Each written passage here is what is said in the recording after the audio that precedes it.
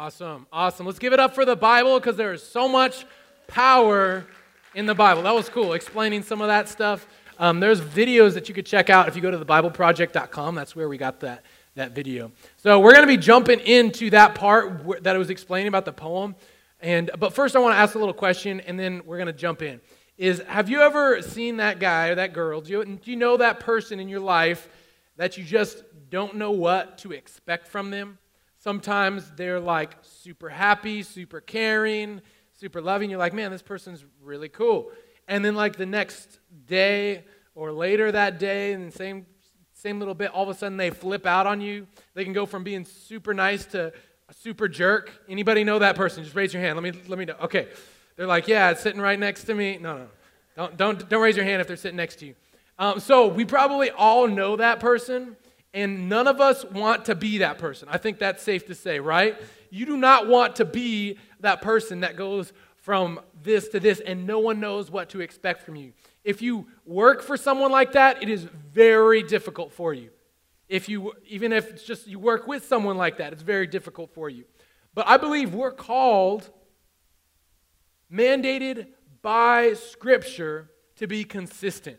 So today I want to talk to you about how to be consistent in your life, how to walk a consistent life. Because I don't know about you, but I want people to know what to expect from me. I want to be able to not be that guy. I want to be able to live a life that is consistent in all my areas. And here's what I mean by that. I don't mean that you have a bowl of Wheaties every single morning, like solid, like I'm consistent.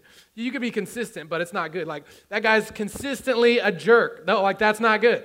That's still bad. It doesn't mean you win. But I'm talking about a consistent life. Let me define the word consistent here. I believe we got it on the screen. A consistent life that honors God. Definition is steadfast adherence to the same principles. So that we're not saying one thing and then doing another. We're not saying I'm going to live my life for Jesus and then go out there and not live our lives for Jesus. We're not going out and spreading a bad testimony of who Jesus is just by our character. But in your life, you're not wavering in your faith. You're not saying, I'm going to serve God on Sunday and then walk away and then throw it away on Monday through Saturday. We're not living for God at all. But do you want to be consistent in your faith? Do you want to be consistent in your behaviors? And here's a big one that I feel like God has been speaking to me on, because I feel like we're all stepping towards this in some degree. Nobody's perfect at Project Church. And if you are perfect at Project Church, you found the wrong church. Let me just tell you right now. If you are perfect, you're like, yeah, no, I got it all together. You got the wrong church. We don't got people like that. You won't fit in here if you got your life together. Let me just tell you. And so I feel like we're all in this together, and I feel like so much God has been speaking to me personally about being consistent, specifically with my emotion. And here's the main thing I want to communicate to you today. The overarching theme, we're going to dive into Scripture and look at it, and I believe God's going to speak to us, and I believe God's going to even like reveal some things to us. But the main thing I want to communicate to you is this main idea, is walking a consistent life. Walking a consistent life comes from knowing our consistent God. Because if we want to look to an example of something consistent, there is absolutely nothing that even comes close to the consistency of our God. See, before time even existed, He's been consistent. He exists outside of time. Like before the creation was there, He was there. And He is the most consistent thing. Scripture says that He is the same yesterday, today, and forever. Meaning no matter what, God is never going to change. Meaning this, He is the most consistent thing in the world. So if we want our lives to be consistent, we need to know our consistent God. We need to know Him more. So the more we know God, the more our lives are going to be consistent. The more we are in deeper relationship, the more we feel closer to God, the more we're spending time in prayer, the more we're coming and connecting with community, the more consistent we're going to be in our life. And so I believe that we are all inconsistent in some area. And so what I want you to ask yourself today is, where does God want me to improve? What area of my life am I inconsistent in? And I feel like that's something that we can all answer today, is what is an area in our life that you feel inconsistent in? Maybe it is your emotions. Maybe you're like me and you do feel like things will come up and down. Maybe it is your faith. Maybe it's your behaviors. Maybe it's your character. Maybe it's how you act at work in a specific area. I don't know, but I feel like I want to challenge you to ask yourself that question and ask that to God as well, that he would reveal that. That you say, God, what area of my life do you want me to step closer to you? And what area in my life am I not being consistent in? And because I believe that Scripture has a lot to say about this. And I feel like we're going to all take a step closer to him today. And so here's the idea of what we're doing in this series. I want to talk about it for a second. I'm so excited because some people come up to me and ask me like, hey, how do you get your ideas how do you come up with material to preach? And like, hey, you got a lot of stuff you're coming from. I'm like, the answer is so simple every single time. I'm like, there's this thing called the Bible. Like, I get my material. I don't have some like outsourced thing. I get my material from the Bible. Like that's what we do at Project Church. We look towards the Bible for guidance. I'm not making stuff up. I didn't come up here and like, hey, you know what? I feel like this is a good thought. No, the Scripture is where I hear this because God speaks through our Word. And so I feel like one of the main challenges for me as a church, sometimes I think about this idea as church. I'm like, why do we really need church? I ask that question. I'm the pastor of the church. I'm like, why do we really need church? But I come back to it and it solidifies my principle, is that my job, what I'm doing out here, is almost just encouraging you and giving you what I see so that you can find it on your own. Because here's the thing, you can open up your Bible every single day, and I will challenge you to do that, whether it's one chapter or one verse, is that you find truth in God's Word. Because you don't have to wait till a Sunday for God to speak to you. And I feel like through this, as we're just going through through the book of Colossians verse by verse, and I feel like I hope that this encourages you, that you can do the same. Just open up your Bible and say, hey, this is what that says to me. Or you can say, God, I pray that you would show me what you want to say to me even through this passage. So that's our prayer through this series. As you can see how simple it is. How simple it is that what I do or what Caleb does or anybody who comes up here and shares the word is simply just highlighting that. We do the same thing that we would challenge you to do, is pray, God, what do you want to say to me today? And you read the word, and it's such a powerful, because the word of God even says this is inspired by God. God breathed. So I pray that encourages you in this series. But here's the overview of the series. Last week was week 1, and we talked about how to walk worthy. And part 2, can you throw that up? Yeah, today is Jesus. Jesus is why we know God. Part 3 is Jesus where we find knowledge. Part 4 is Jesus where we come alive. And part 5 is Jesus why we are justified. 6 is Jesus is all in all. And 7, Jesus is who we serve. So if you want to be reading through this, I feel like you would get so much more out of it if you come into Sunday already knowing the passage and understanding some things that you got out of it, and it could even enhance what you get today. So, with that said, here's what I want to do is I want to talk to you about how to live a consistent life. And afterwards, we're going to celebrate baptisms. It's going to be awesome. We're going to celebrate baptism outside after service. I'm really excited about that. But here's the context of this. As you saw that video was sharing a little bit, it is Paul, the Apostle Paul, and he was writing to this church he's never even visited, but a church that was started by someone who he does know, and the church is going great. Things are really going great, but his purpose is to combat these false teachings. There's these false teachings in the church, and this mainly in Gnosticism, which is just an offshoot, which is saying, here's what the Bible says, and say, I like what this says instead. Basically, false teaching. People were trying to encourage them to say, hey, there's multiple gods. It's cool. Jesus is great, but let's throw in some more too and worship them as well. What do you say? And so things are going great, but there's all this outside pressure of challenging the people to say, hey, go back to your old ways. And so that's really what the challenge is for all of us, is walking a consistent life. We say and we declare, I've decided to follow Jesus, no turning back. And then we walk out of church and there's all these things asking us to turn back. There's all these people, there's all these voices saying, hey, go back to your old ways.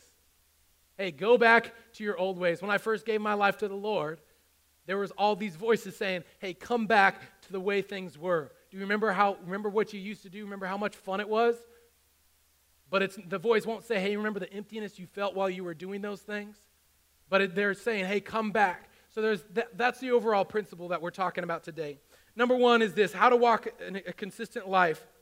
I'm going to read verse 15 through 17. Excuse me. It says this: He is the image of the invisible God, the firstborn of all creation. For by him all things were created in heaven and on earth, visible and invisible, whether thrones or dominions or rulers or authority, all things were created through him and for him. And he is he is before all things, and in him all things hold together. So what I want to tell you from that passage is that in order to walk a consistent life, you need to accept that Jesus is in control. And so that means you need to accept that you are not in control. Does that make sense? So here's the deal. You are in control of your own actions, but that is it. Like, there's this power trip that we get. It's just fun to be in control. Like, my 5-year-old daughter really likes to try to control my 1-year-old daughter. Like, no, this is what we're doing. And my 1-year-old daughter does not like it. People don't like it when you try to control them. Trust me. Just think about it yourself. Do you like trying to be controlled? Other people aren't going to like it either. But it's this power trip we get in our mind that we say, I like to be in control. But here's the deal. We are actually only in control how much God lets us be. Because he is ultimately in control of everything. So here's why I say that. Is a controlling person is an inconsistent person. How do you accept that Jesus is in control? When you find yourself trying to be in control of things, trying to manipulate, spend some time in prayer. Read through the verse that says, through him all things are created. He holds all things in his all things together. You need to understand that you are not in control, but God is. And God has given you the ability to choose, but he is the ultimate one who is in control.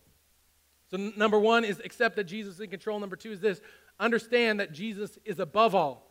Verses 18 and 19 says this: and he is the head of the body, the church. Did you all know that you are the church? It's like not a building. Like, this is a school. This is an elementary school cafeteria. People are throwing food at each other in the middle of the week. Like, this isn't special. This is just a building. But you are the church. The church represents the body. He is the beginning, the firstborn from the dead, that in everything he might be preeminent. For in him all the fullness of God was pleased to dwell.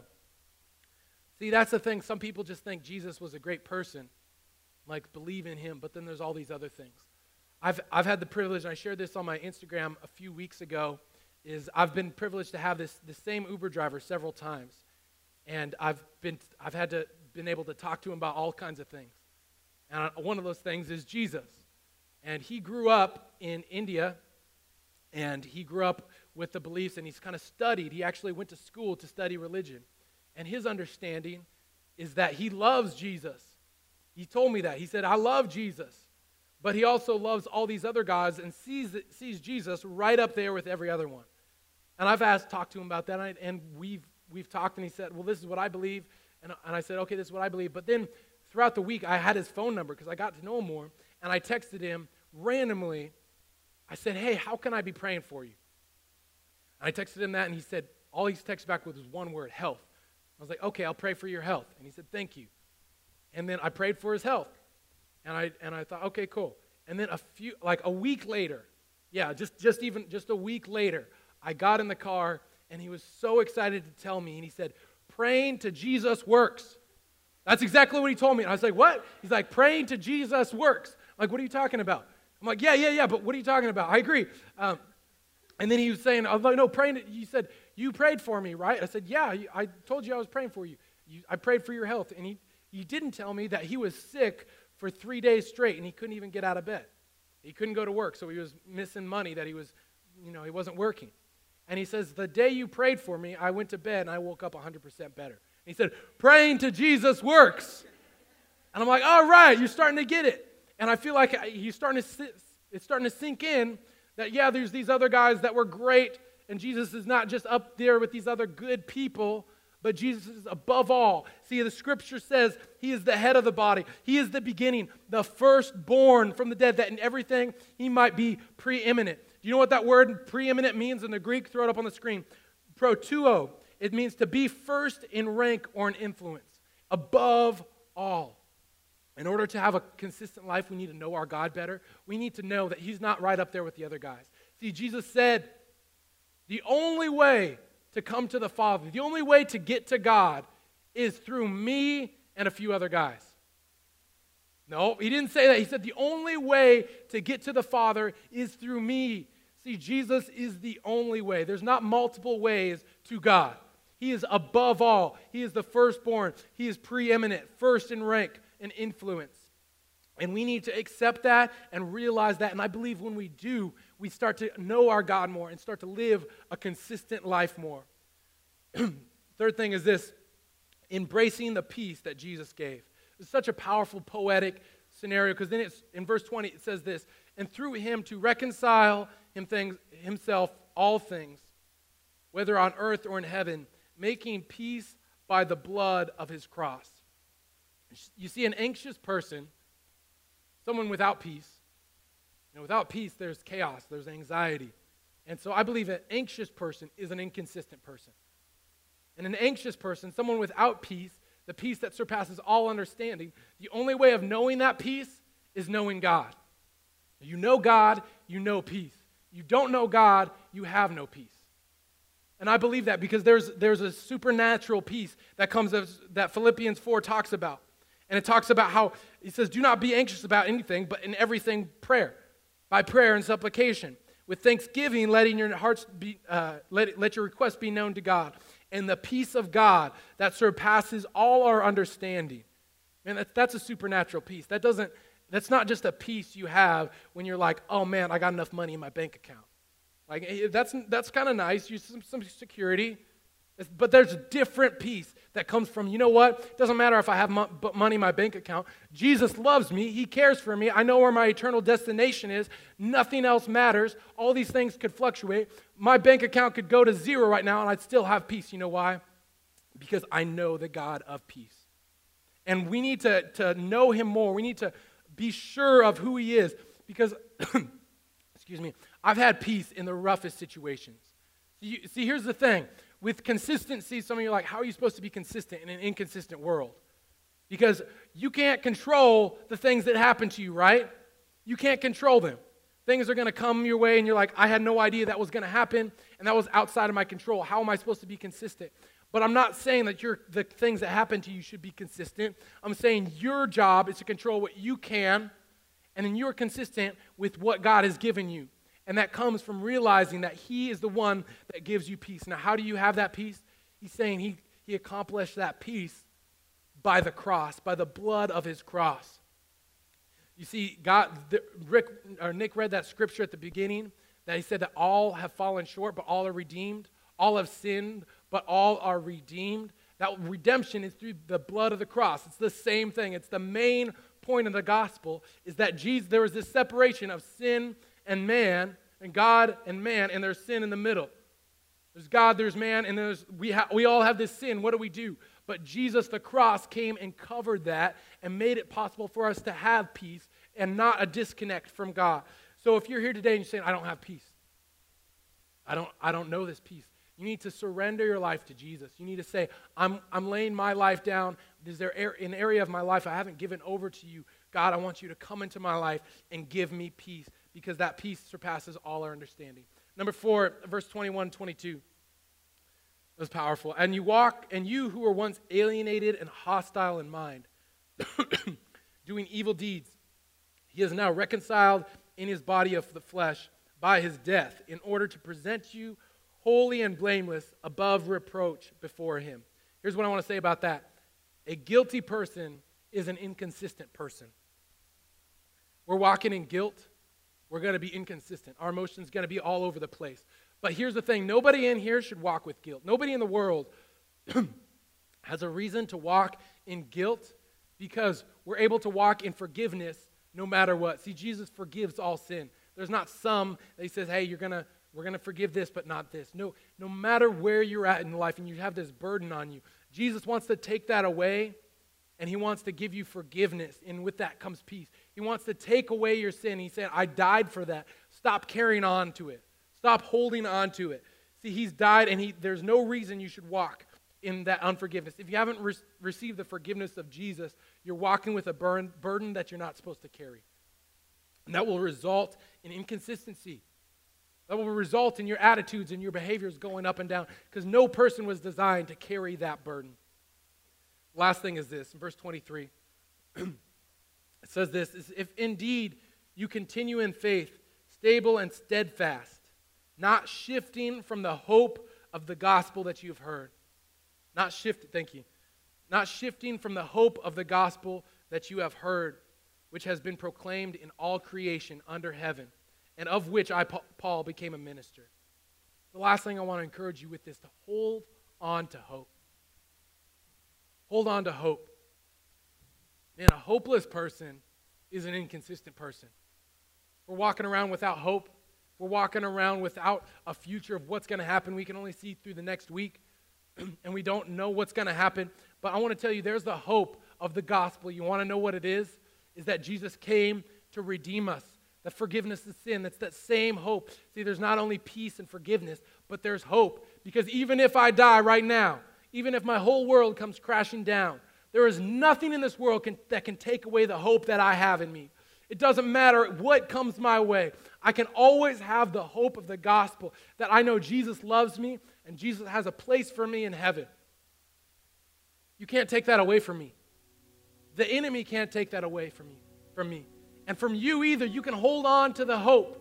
Hold on to the hope that he was talking about. Now, see, I feel like I was praying, what was the main thing that I wanted to communicate? What was something that God really pressed me about? Is that in the same way, the church in Colossus was saying, like, hey, we're growing, we're seeing some great things, but don't forget about the hope you have.